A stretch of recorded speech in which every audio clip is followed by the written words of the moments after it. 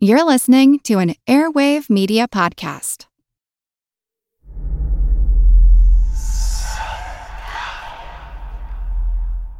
Hey y'all, spooky season is here. And if you're looking for a show to whet your appetite for a little haunted history, then I'd like to invite you to check out Southern Gothic, a chart-topping history podcast that explores some of the most infamous legends, folklore, ghost stories, and hauntings of the American South. We've covered all sorts of stuff from the Bell Witch of Tennessee to the disappearance of the Confederate submarine, the H.L. Hunley.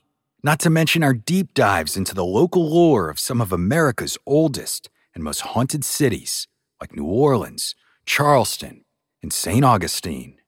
So, if you're ready for a little good old-fashioned Halloween storytelling with a commitment to quality historical research, then be sure to check out Southern Gothic today. It's available now on all your favorite podcast apps. On March 24, 1998, 23-year-old Amy Lynn Bradley disappeared from a Royal Caribbean cruise ship en route to the island of Curacao. The easiest explanation is that Bradley fell overboard and vanished beneath the ocean waves. But Bradley was a strong swimmer. She was a trained lifeguard. The ship was not far from shore, and there was no evidence that she'd fallen into the water.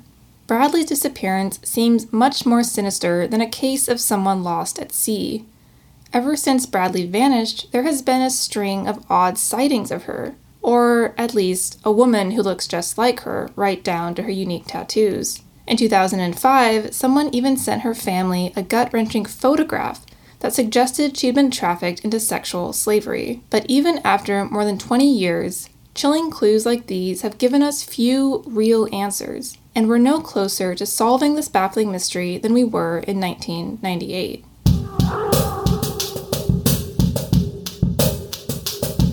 You're listening to History Uncovered, brought to you by the digital publisher All That's Interesting, where we explore the uncharted corners of the natural world and the world past.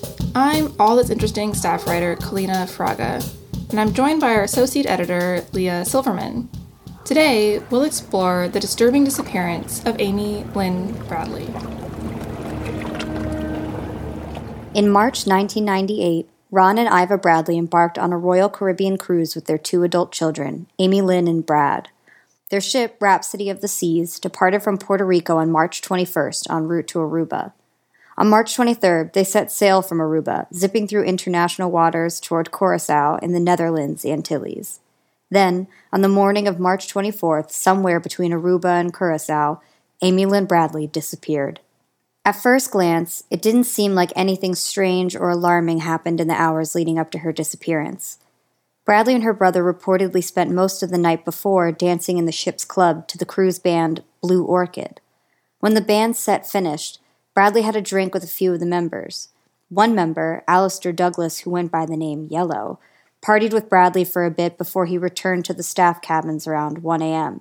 He said that was the last time he saw her. Bradley and her brother then returned to their family cabin.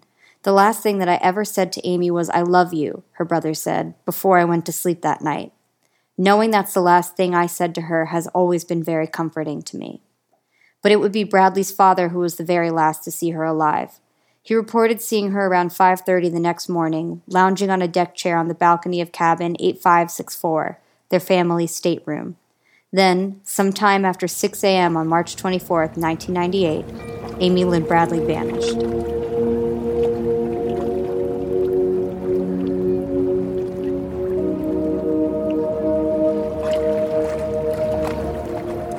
After seeing his daughter on the deck, Ron Bradley went back to sleep and awoke about 30 minutes later. When he returned to the deck to check on his daughter, she was gone. Ron went to his daughter's bedroom. Aside from cigarettes, her room key, and a lighter, Bradley apparently hadn't taken anything with her, not even her sandals. A later report revealed that someone had seen Bradley headed to the top deck of the ship with her cigarettes in hand around 6 a.m. But when the family checked there and other common areas on the ship, they found no trace of her. Her family was now thoroughly concerned. They were certain that Bradley had no reason to run away. She was a recent college graduate with a degree in physical education. Back in Virginia, she had a new home and was about to start a new job at a computer consulting firm. Plus, her family knew that Bradley would never abandon her beloved pet, a bulldog named Daisy. Certain that something terrible must have happened, the family begged the cruise ship to cancel its plans to dock at Curacao. At the moment, the ship was just offshore.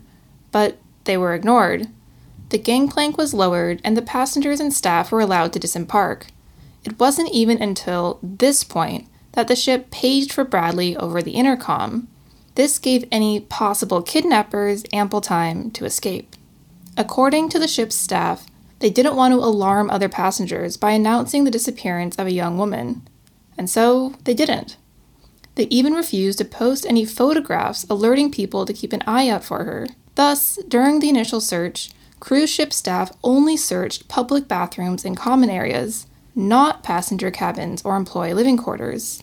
Making matters even more complicated, Amy Lynn Bradley had vanished in international waters, which made the responsibility for her recovery murky.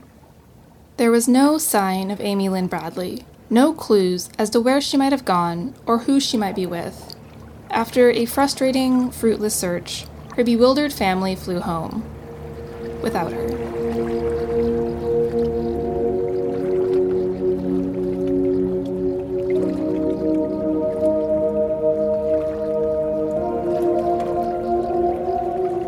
In the subsequent months, Amy Lynn Bradley's family would write congressmen, foreign officials, and the White House. Lacking any helpful responses, they hired private detectives, built a website, and started a 24-hour hotline. In a public 2005 statement, they said, "We believe that our daughter is alive, but being held captive by someone."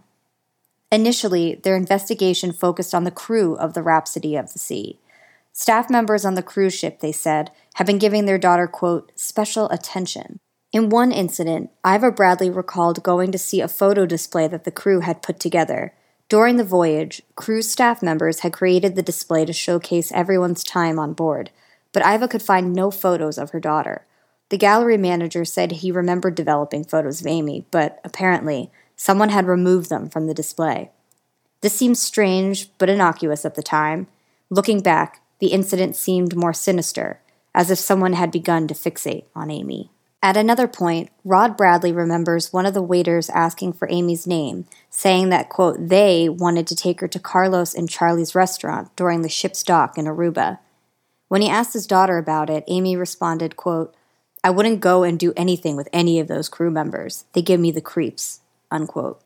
This anecdote is even creepier given that Carlos and Charlie's restaurant is where Natalie Holloway, an 18-year-old American woman who disappeared in Aruba in 2005, was last seen. The Bradley family also heard from witnesses who had seen Amy early in the morning she had disappeared, with Alistair Douglas, aka Yellow, in the vicinity of the ship's dance club around 6 a.m. However, none of this seemed to move the investigation forward. Even if the family had received insufficient help from Royal Caribbean and U.S. authorities, it seemed possible that the initial blast of media coverage might help draw attention to Amy Lynn Bradley's disappearance and aid in her recovery. Indeed, the media blitz initially seemed to bear fruit. A Spanish-speaking man called the Bradleys with information after seeing her picture on TV.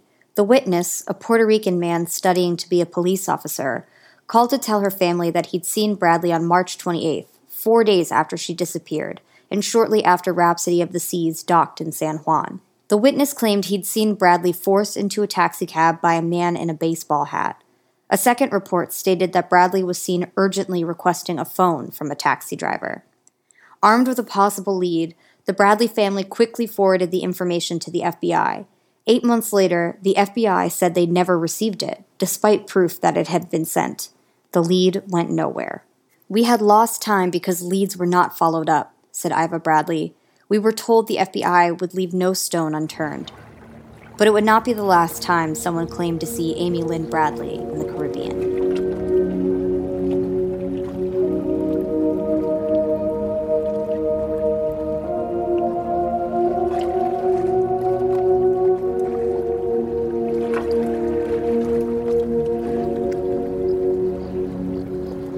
What makes the case of Amy Lynn Bradley especially odd and especially compelling is that there have been multiple sightings of her since her 1998 disappearance. One of the most promising of these sightings came just 5 months after Bradley vanished. A Canadian computer engineer named David Carmichael was watching Unsolved Mysteries in December 1998 when Bradley's face flashed on the screen, and he realized that he'd seen her before. Carmichael believes he saw Bradley on a beach in Curacao in August 1998. In his telling, Bradley looked frightened and was with two men. Carmichael says that he is 100% certain that it was Bradley, and even described her distinctive tattoos. Then, in 1999, there was a more disturbing sighting. A naval officer reported that he'd seen Bradley at a Curacao brothel.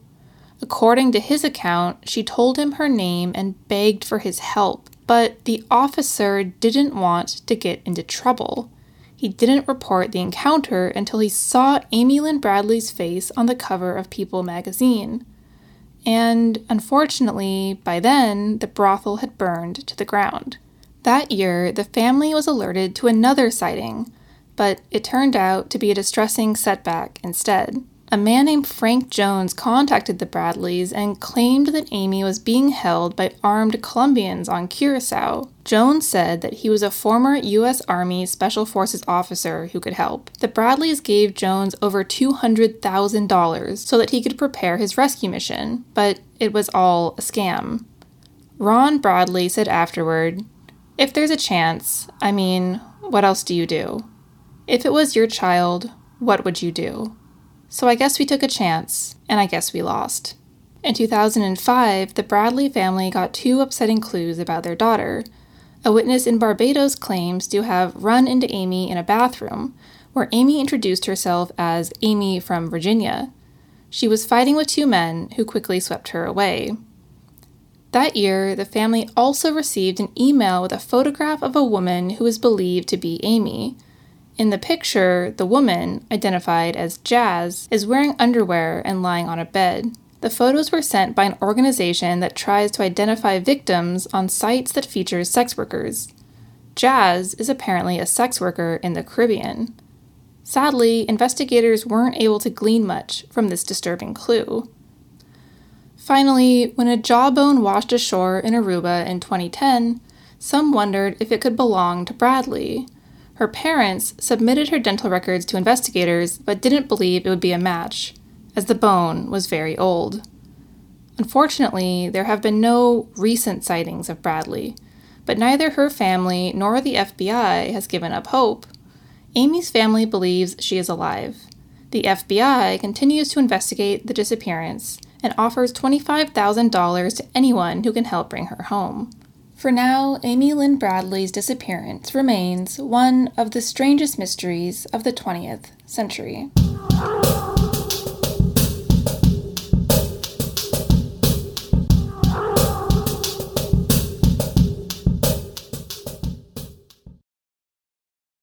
Thanks for listening to History Uncovered. I'm History Uncovered's producer, Kit Westneat. If you like the show, help others find us by leaving a review on Apple Podcasts or Spotify. And be sure to follow the All That's Interesting and History Revealed pages on Facebook and Real History Uncovered on Instagram. Make sure you don't miss out on the new episodes and subscribe to the History Uncovered podcast. And keep up with our latest stories at allthat'sinteresting.com. If you have a question about the show or just want to say hi, feel free to call us at 929-526-3029 or email us at podcast@allthat'sinteresting.com. This podcast is part of the Airwave Media Podcast Network. Visit airwavemedia.com to listen and subscribe to their other fine shows like Legends of the Old West and Redacted History. Until next time, keep exploring.